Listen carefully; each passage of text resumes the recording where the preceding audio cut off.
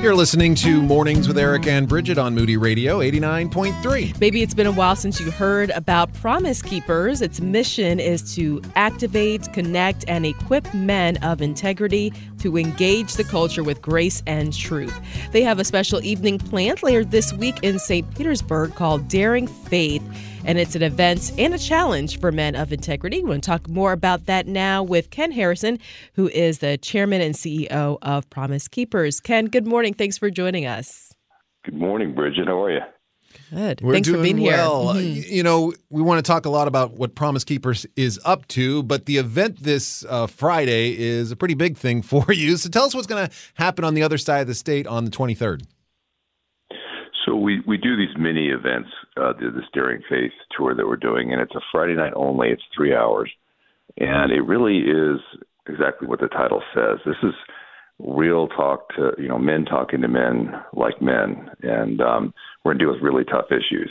And one of the people we have is Becket Cook, who was a homosexual, big in Hollywood, knew all the people, became a Christian, was completely ostracized after he gave his life to Christ from that community.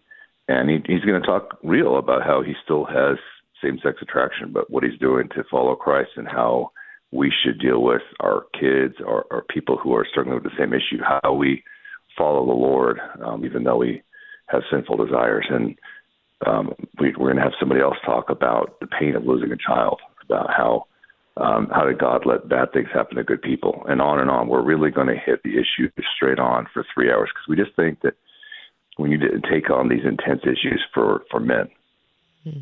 I see Samuel Rodriguez is going to be there, Billy Hallowell, A.R. Bernard. I mean, really some great speakers to really encourage the heart of men to live what you call a daring faith. What does it mean to live a daring faith in today's world? Well, Jesus said in the Sermon on the Mount, he gives us the Beatitudes, which is the recipe for holiness. It sort of says you can start off with, blessed are those who are poor in spirit, right? What does that mean, to be broken? And then he goes all the way to the end. If you have daring faith, if you give all to Christ, what is the last part of that? Blessed are you when people persecute you and say all kinds of evil things about you. Rejoice, great is your reward in heaven. And so we know that when we have daring faith, we have an audience of one, that we Jesus Christ is the one who judged our life and nobody else. And we know that when that happens, a lot of people who hate God, hate truth, are going to hate us. We've been promised over and over in Scripture. And so I often say to men, they say you can judge a man by his friends, but I say you can judge a man by his enemies. Who hates you and why? And if people hate you because you're loving and giving and patient and you cherish your wife and you raise your kids and people point the finger and gossip about you, that may be a good recipe that you're doing the Christian faith right. But if everyone thinks you're swell, you have zero enemies, you're making zero impact, maybe you're not exercising a daring faith, and you need to really take a good look at your life. Yeah, I think we do need to take that look, because I think the title of your book, A Daring Faith in a Cowardly World, it could almost be flipped on its head. We tend to see a cowardly faith in a daring world. You look at what's going on in this society. Really, you look at what's going on in this society. Dads and men are just not standing up in many places to say, no, you're not going to do this right now. There are some issues that we need to really deal with, aren't there? Man, Eric, it says in Matthew 24, so there's a lot of talk about the end times. And I think there's a real, the best lie is the one that's closest to the truth, but brings you to the wrong conclusion, right? Okay. In Matthew chapter 24, the disciples say to Jesus, tell us about the end times. And then he goes on and tells them about the end times. And then he ends it by saying, who is the one who serves as master? When the master goes on a long journey, that's Jesus talking about going back to heaven, and he's going to come back. When he comes back and finds his servant serving him, he will put him in charge of all of his possessions. But if that evil servant says in his heart, my master's gone on a long journey and basically lives his life for himself, that wicked servant is going to have a bad day. And so we want to be the good servant. What does that mean? It means what you just said. It means standing up in this wicked time, because, man, you look at this transgender movement that's going on, and I always say this, there are people who are transgender who are confused and they need our love. I'm talking about the greater movement of people using those people to change culture.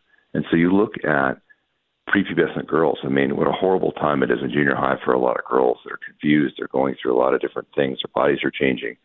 And the pressure, I live in Colorado, and you look at the pressure here. I was just talking to a dad who came to me and said, my daughter started first grade, and they said, what gender are you? And she said, oh, Amy, I'm a girl. And he said, the teacher kept pressuring her, maybe you're really a boy. Can you imagine? Now, where are the dads in this? I see the moms fighting. Where are the fathers? This is what we're talking about having a daring faith, standing up for the Lord, even though it's going to be hard. Jesus promised us that it would be hard, but he also promised us great joy and power and rewards in this life and the next if we stand strong on the truth. Well, it seems like that is what you're going to be encouraging men to do exactly that at this event this Friday night. But there are other ways for men to connect with Promise Keepers. Can you talk about some of those different ways?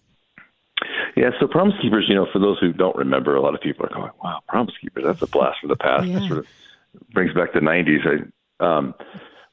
Promise Keepers filled up huge stadiums in the 90s, but we didn't have the technology that we have today. And what we realized is that men need friends.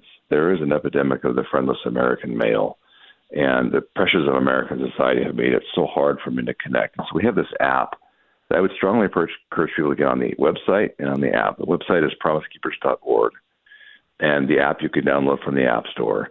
And the whole point of it is to give men godly content and to put them in connection with each other. We have chat rooms. We have people the ability to whether they're in Fort Lauderdale or in Tampa or in Colorado, to find friends locally around common interests. Because we say to guys all the time, look, women make friends by communicating. They're a lot better at it. They get together for lunch and they form relationships. But men get together by doing. So we're saying get together with guys who are golfers if you're a golfer, or basketball players or hunters or surfers or whatever it is your common interest is, and sharpen each other in Christ around doing activities together, because that's what will make lasting and long-term friendships. So we realize that's really the call of Promise Keepers this time. We do have events like this one that's a smaller one, but really we want to get men together in relationships where they can encourage each other to stand strong, to have a daring faith in this cowardly world, despite what anybody else says. And I think one of the things that's great about what's happening with Promise Keepers is you're connecting who Promise Keepers was with who Promise Keepers can be. I just look at even your pastoral board. I see Crawford Loritz on there. He's a blast from the past when it comes to Promise Keepers, but he's still there saying, yes, who we are today is still the same thing. We're still standing on these 7 promises, right? Yeah, Tommy Barnett, Randy Alcorn, there's a lot of guys from the past. Right. Sometimes I start to realize how old I actually am. Somebody said the other day, Pearl Jam was a classic rock band. I said, really? I thought they were cutting edge. What are you talking about? I feel that. Well, one of the criticisms of Promise Keepers in the 90s was, well, gosh, they come here and they sell out an NFL stadium and 60,000 guys come. But now what? Where's the follow-up? Well, how are they supposed to follow up? It was the local church. And a lot of times you have to, when you're really doing things for the Lord, I've emphasized this a lot, but I do want to encourage all people out there. When you do things for the Lord, it won't just be the world that criticizes you. It will be other Christians who are jealous and angry that you're doing something that they're not. One of the things that Promise Keepers was this, well, you came to Omaha and you sold out this arena, and now what? Well, they didn't have the technology, but now we do. And we've realized with this technology today, gatherings are important, especially for men, but getting men together in long-standing relationships is more important, because the things that we see, and we had one guy who, his daughter had a red bullseye on her arm, like a mark, and she was feeling sick, and he just went to the chat room and said, to all the tens of thousands of guys all over the world and the Promise Keepers app, and said, gee, my daughter has this, and I can't figure out what's going on. Someone says she has Lyme disease, get her to the doctor immediately. And got her to the doctor in time to get the antibiotics in time, and she was saved. And he said, my gosh, if it hadn't been for you all, I wouldn't have known. But that's the kind of thing, from that to marriage advice to scriptural questions that guys can get on and ask each other.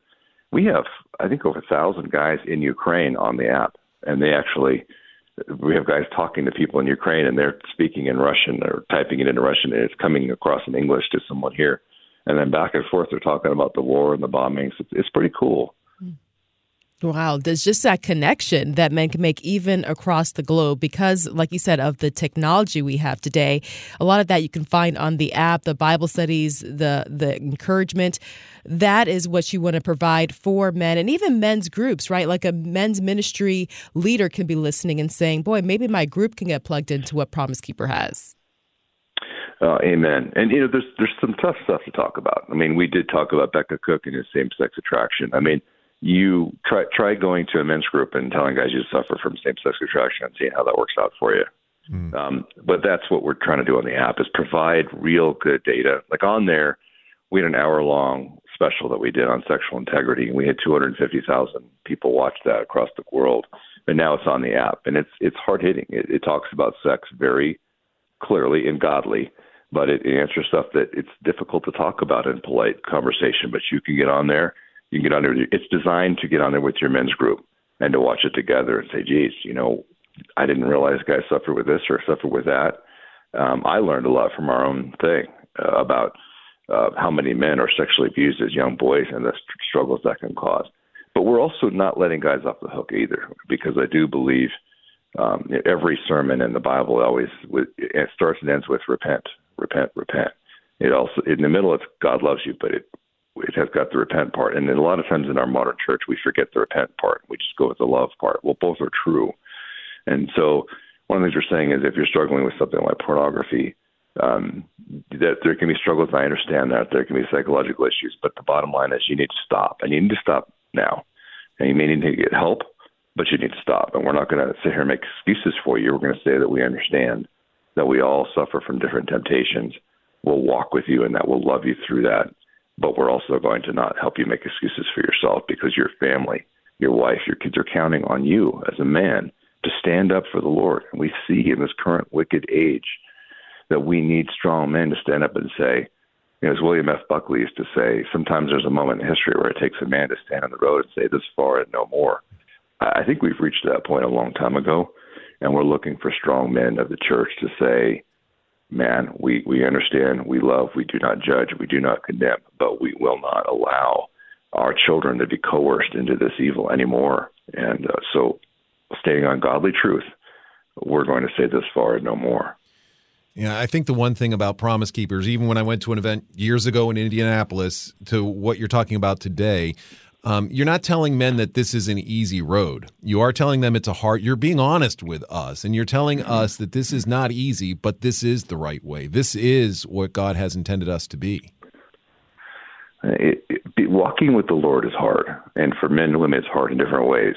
And, I often say a lot of what we're going through today, people ask me, I was asked on a TV interview one time, why are you so passionate about men's issues that you took over Promise Keepers? And I think you find a lot about yourself when you have to answer a question you haven't thought about. You just blurt it out and answer. And I blurted out, I'm really not that particularly concerned with men's issues. I'm concerned with defending women and children.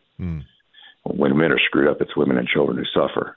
And then I thought, well, that was actually pretty good. I don't know where that came from, but we're seeing right now that there is an attack, not on masculinity. I think there's an attack on femininity, and Satan's using men to attack women.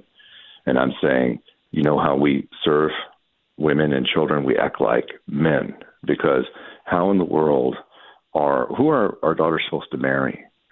Who's standing up for truth? We need to teach men how to cherish their wives. We need to get them to the point of, we talk about sexual lust a lot with men, and I think sometimes too much. But one of the things I tell them all the time is, like, how you defeat that sin is you fall in love with Jesus. You don't sit there and try really hard not to sin and feel really bad about yourself. That's what the devil wants you to do. That's what religion wants you to do.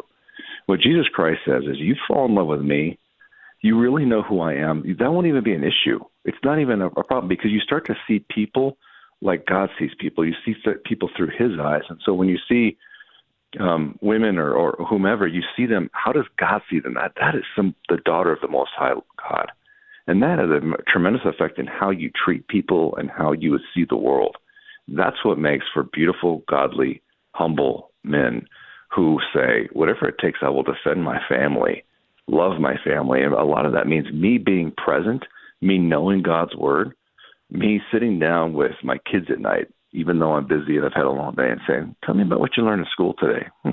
that's really interesting. Let's look what the Bible says about that, because I know the Bible. How does that start? It starts with me being in Scripture, being in prayer, and knowing my Lord so that I can teach my kids what God's Word says. So, yeah, I mean, life is hard, but there's a great joy and reward for those who persevere. Jesus said, to the one who perseveres will wear the crown. He says in Revelation chapter 2, the one who perseveres, I will pull up onto my throne on my Father's right hand, meaning he will reign with me for eternity. There are so many amazing rewards. The last words of the Bible, Jesus says, behold, I'm coming quickly, and my reward is with me to give to each person according to what he has done. It's not talking about salvation, because that's faith only. But after salvation, he's saying, boy, I'm looking for men and women who will serve me with their whole heart, and I have great rewards for those people. So keep going, keep persevering. Don't stop, don't relent, because the one who perseveres to the end is going to have great rewards. That's what we want to encourage everybody to do. But in our case, specifically Friday night at Suncoast Cathedral in St. Petersburg, we're going to encourage men, have daring faith, and don't stop. Mm-hmm. You can find out about that special event happening this Friday night. We've got a link to promisekeepers.org at our website, ericandbridget.org. And when you connect with them, you can also find about their many resources, including their app where you can get connected. Yeah, I'd encourage you to grab that app. Ken, thank you for your time and really your encouragement today to be bold men who stand up for what is true and really stand up for their families and their faith. Thank you so much. Thank you, guys. I appreciate it.